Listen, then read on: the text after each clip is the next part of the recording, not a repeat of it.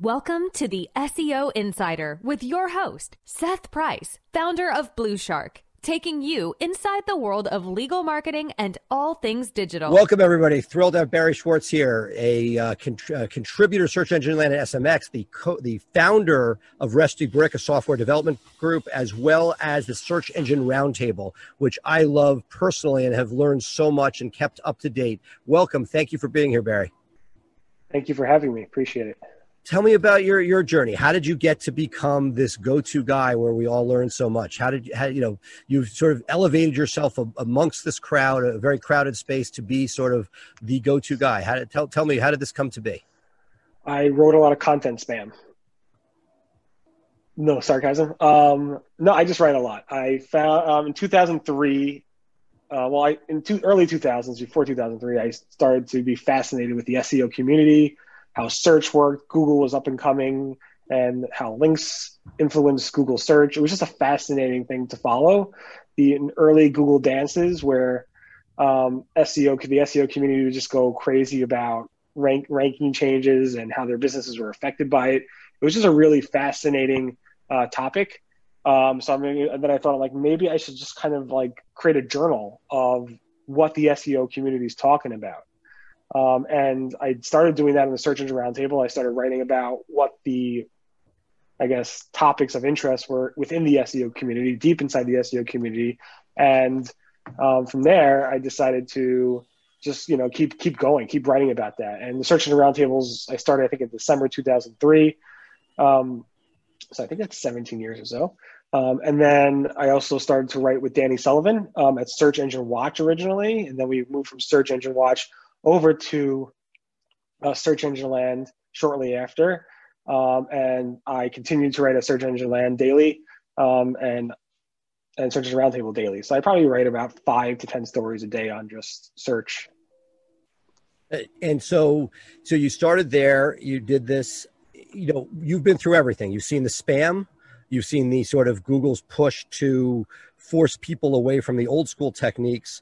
It seems that now that Google, at least from my perspective, has, on the organic side, we're seeing a tweaking rather than major shifts, and that we're seeing stuff roll out over time. Can you talk to us a little bit about, from your perspective, what how you've seen that metamorphosize within how changes are rolled out, and then as somebody who is, essentially a thought leader / writer in that space, how you're seeing that job evolve as far as letting people know what's going on? Yeah. So it's definitely evolved a lot over the years. So the early times, it was like nobody at Google communicating with us. Then Google guy came in, which was obviously Matt Cutts, but nobody knew his real name unless you were like an administrator at Webmaster World. And we basically just track these changes happening in the data centers, like rankings, page rank changes, ranking changes. And everybody would just go insane just trying to like watch those changes. And Google really wouldn't comment much about it. The Florida update happened. I think you're in Florida now.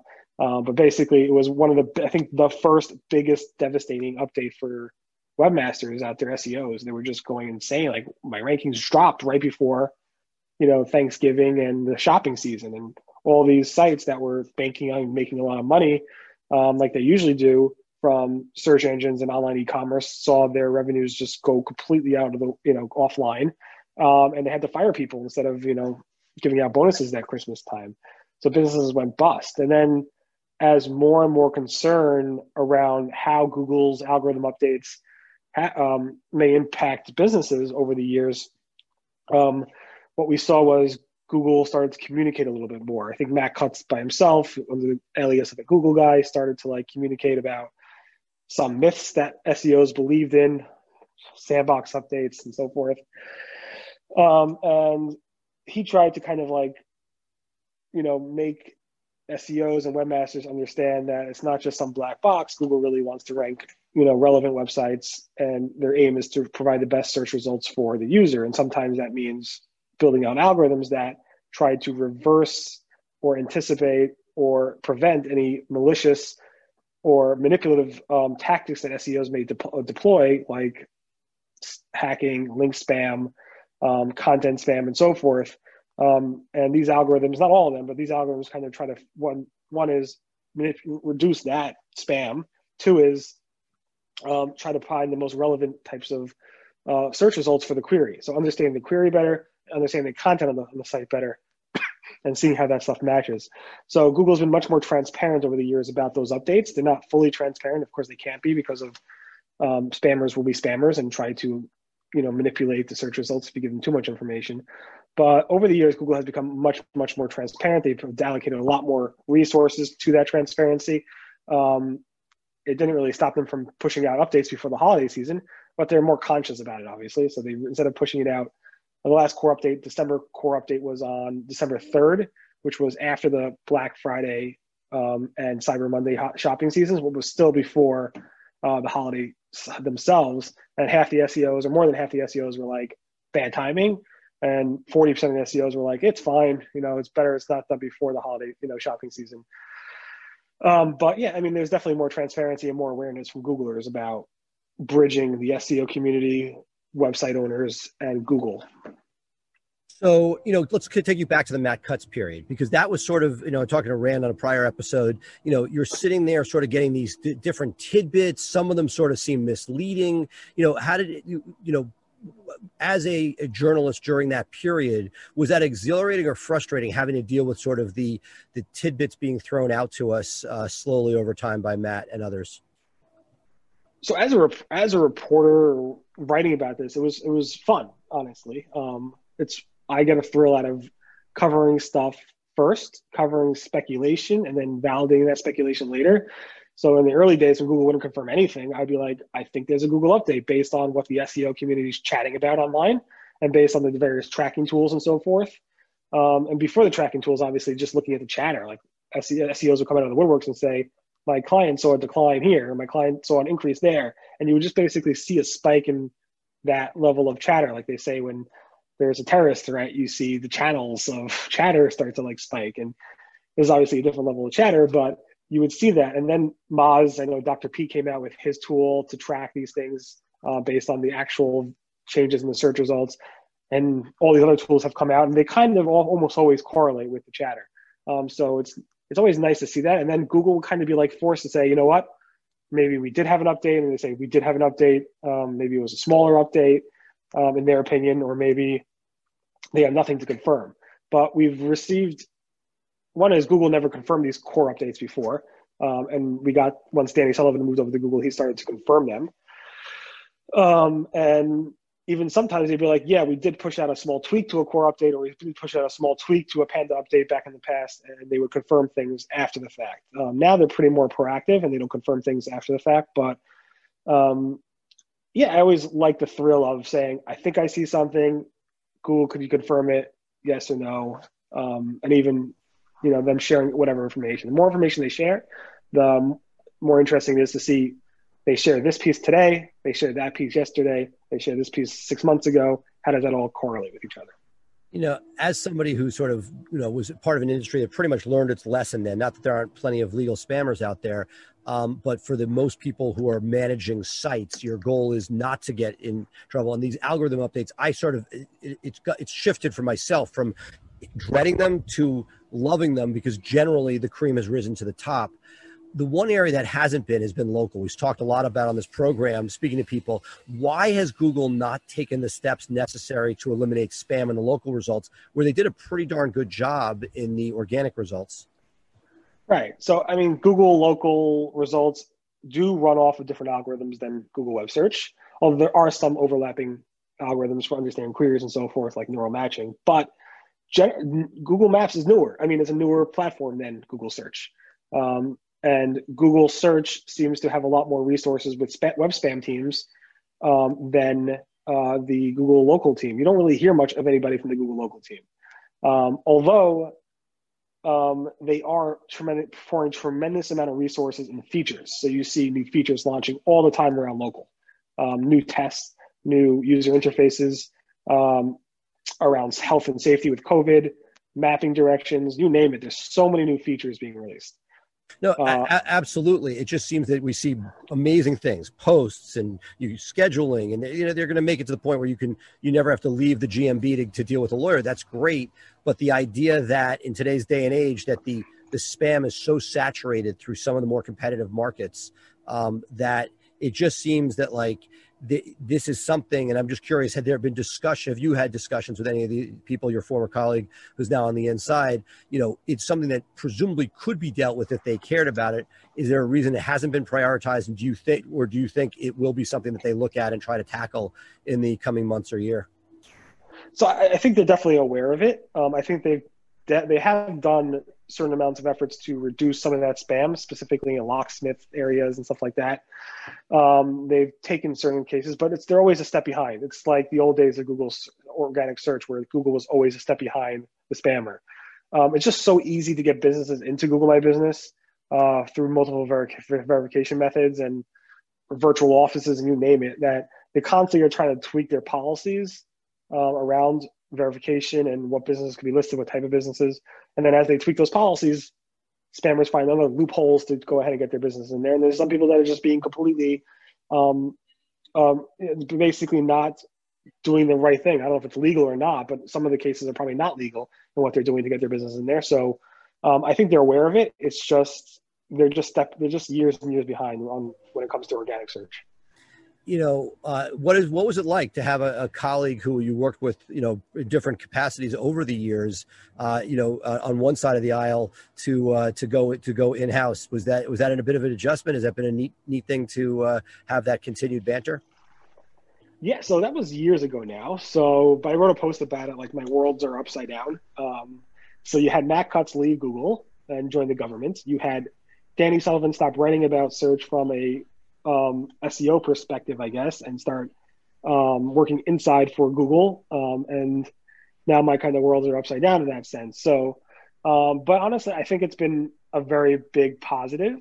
It would be great if Matt Cutts was still there, but Matt Cutts is no longer there and Danny Sullivan's there. And I think he's done a lot of good change in terms of helping Googlers understand the importance and there's perspective from SEOs, webmasters, site owners, and so forth.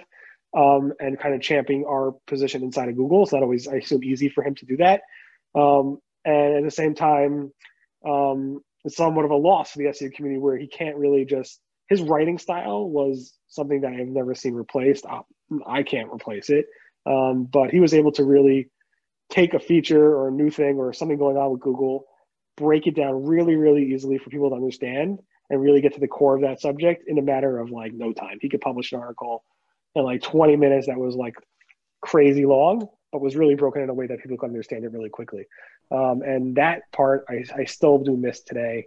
I don't think we'll ever find somebody who could do that because his history in the space since the 90s, you don't have that with his writing style. He was a journalist that understood search from its infancy, that also hacked his way through coding here and there. He was not a coder, but he understood the HTML and stuff like that. So it was and he's just a fun personality. So it's a big loss for him to not be writing, I think, from that search engine land. But there also is very big positives for him working in Google directly.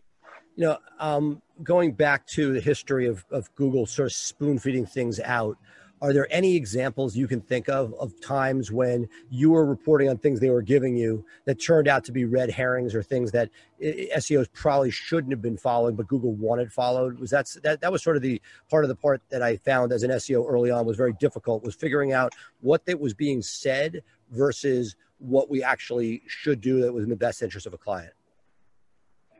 It's a good question.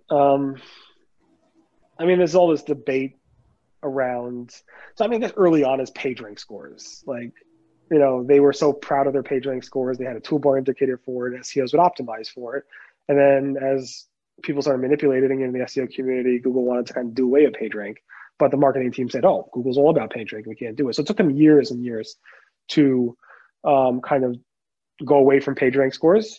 And then people started following DA scores, which have nothing to do with how Google ranks stuff, which is a shame. But yeah, that's one thing. The other thing is probably the Google Quality Raters guidelines. For years and years, it was always leaked. And then eventually Google's like, you know what, forget it. Let's just publish it. And they published it. And it was a win-win for them. I think that's a much bigger win for Google because they're just basically saying build a great website. And then people are building great websites. The more obscure things are like link building, do widget links work, do spammy links work. And a lot of SEOs will say, yeah, they still work and I'm still doing it for my clients because the outcome shows that we're getting good results from doing the things that Google tells us not to do in their guidelines. Google says, don't do X, Y, and Z, but yet we know X, Y, and Z works. We're going to still do it. The question is, in the long term, in 5 years from now, will that still work? Is it you have to start building a new website or not from it?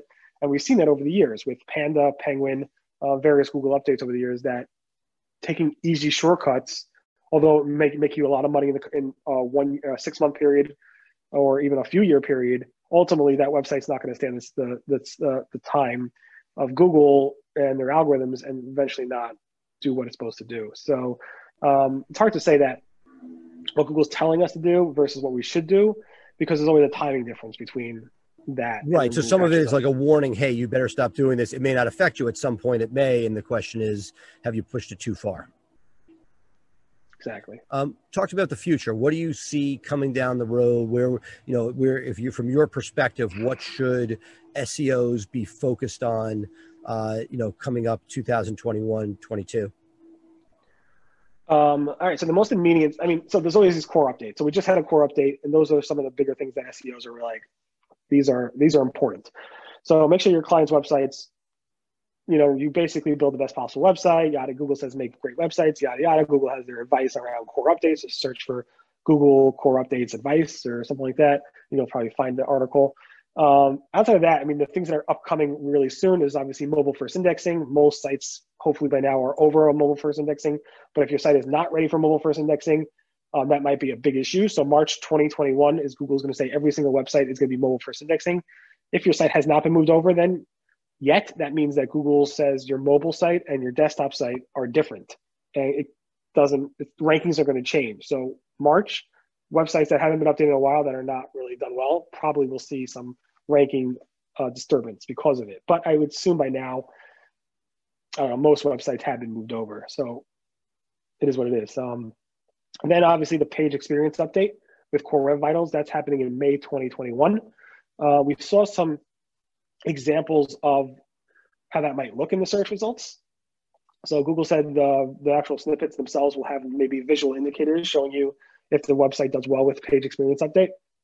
There's some mobile icons. Google did it with a mobile friendly update. When that rolled out, Google did it with fast pages or slow pages. Google does it with AMP today, where they have these indicators. So I think that's the most important part, is to make sure you have good indicators for your website, because that could increase or decrease click-through rates in the search results. I don't think personally that you'll see a massive ranking change if you don't do well with the Core Web Vitals. I think relevancy will always trump page speed or Core Web Vitals. But if your website and your client's website are exactly the same, then Core Web Vitals will come into play. So those are the most upcoming things that SEOs should worry about and webmasters should worry about, making sure you're future-proofing your core updates, making sure your site is mobile friendly and ready for mobile first indexing, and the upcoming page experience update. Gotcha. What about LSAs? I was out with Google on the West Coast a couple of years back. They were focusing on the awfulness in locksmiths and home improvements, and then they said, "Oh, well, there's a lot of money in legal. Let's go there." Even though you guys are licensed, it's been a pretty clunky rollout so far. Just want to get your perspective on the LSA expansion beyond the original couple areas they started with. Yeah. So local service ads. So I've heard mixed rumors. I've heard that they work very, very well from a lot of people. And then I've heard from some people they're not so great. I'm not sure. Somebody really should do a study on by niche, by industry. Like maybe it's really great for plumbers, but horrible for legal professionals.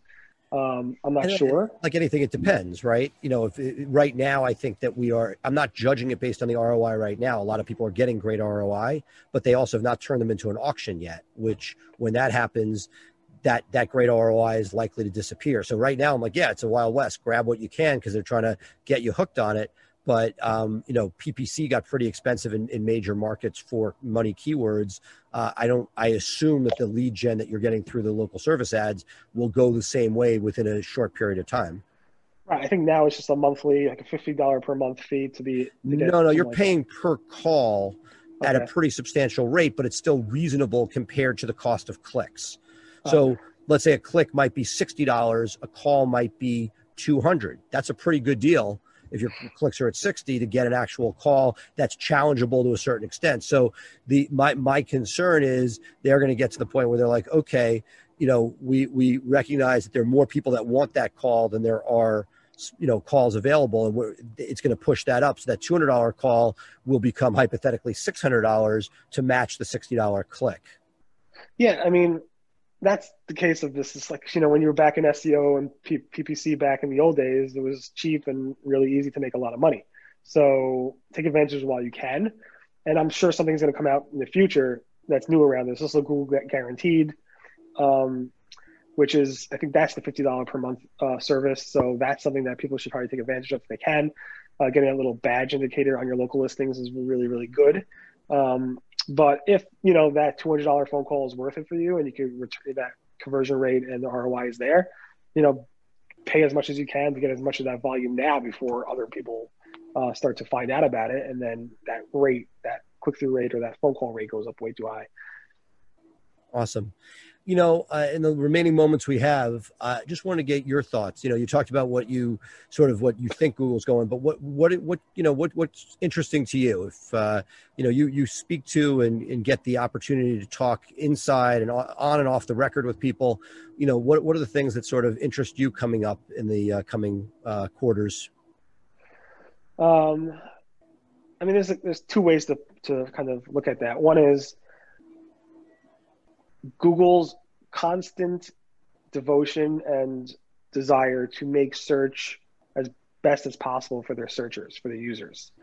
And they will go it's no expense for them to do that. So Google will do whatever they can to make sure their search results, both on the ad side and on the organic side and the local side and all the different verticals, are as the best they can. So when we as webmasters or site owners or SEOs see something that Google's changing or testing, we have to really, instead of thinking about, this is going to hurt us or Google's doing this because they're evil, they're going to do it no matter what. We could complain as much as we want. They're going to still do it. You have to get in the mindset of where Google wants to go because they want to satisfy their searchers.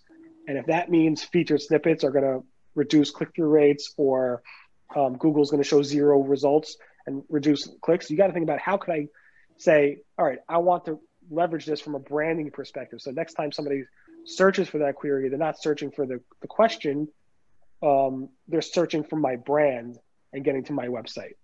So you have to kind of think about how could I leverage these changes that Google's going to keep doing no matter how much we complain as SEOs. We have to make sure to leverage those changes that Google's going to make in the future to the best of our ability to kind of drive that conversion to our website or by a phone call. Who cares if they're actually clicking onto our website? We care more if they're making a sale. And maybe that means Google, buy now, buy on Google, or maybe it means shopping actions, or maybe it means using the Google new lead forms or Google My Business or whatever it might be. You want to make sure you get that lead to your site or to your phone or any way you possibly can, so you could actually convert that user. And that might mean you have to invest more in branding so you get that phone call later in a feature snippet or something like that. So that's one perspective of thinking about, all right, Google's going to change. You got to adapt to it. And SEOs have been really, really good about adapting to change. That's what SEO is all about, change. So I'm not concerned with SEOs about doing that. And then, there's the bigger things that Google's constantly doing. Google's constantly changing things and so forth. So, voice search, Google Assistant, upcoming players like maybe Apple Siri, Apple Search is coming out with something in the future, hopefully. Microsoft Bing is investing tremendous still. DuckDuckGo is doing crazy amounts of commercials. So there's lots of competition out there. And voice search has always been pretty interesting to me. It's baked into everything now. You're driving your car, voice search is there. You're talking to your fridge, your microwave, your clock on your counter. I have a Google Home and a Apple Siri behind me, Apple Home Pod behind me, assistants and home automation and all that stuff. It's just so exciting where we're in the position we're in right now from a searcher perspective. And the question is, how could we as SEOs, leverage all that to make the biggest bang for our buck. That's awesome. Well, as we conclude, can you just tell me a little bit about Rusty Brick and your, what you guys do there? So Rusty Brick does not do SEO. We build software. So if you have a unique idea that you want to build a website for or a mobile app for, usually like, I don't know, you're in the law business and you have an idea of how to make your lawyers bill more by making sure they track their hours better, something like that. Any software, workflow systems, anything to make your businesses more efficient, or new ideas like startup ideas, that's what you focus on. Anything that's not out of the box. So if you want to build an e-commerce site, go with Shopify. But if you want to build something that's unique, that is not out of the box, that's what Rusty Brick specializes in building. Well, I'll give you my 2 cents on where I see demand in the market without a solution is billing of hours, whether it be legal or otherwise. There's plenty of billing software out there, but understanding that most people spend most of their time on their phone and email with their mobile device, and finding something that truly helps capture that phone time and email text time, I don't think really has been done elegantly in the market, and somebody's going to make a lot of money with that. Yeah, there is actually a reason for that, because Google and Apple are very restrictive about, more so Apple, restrictive about what you can do with the background with third-party apps on native apps like the phone app and the native email client and texting.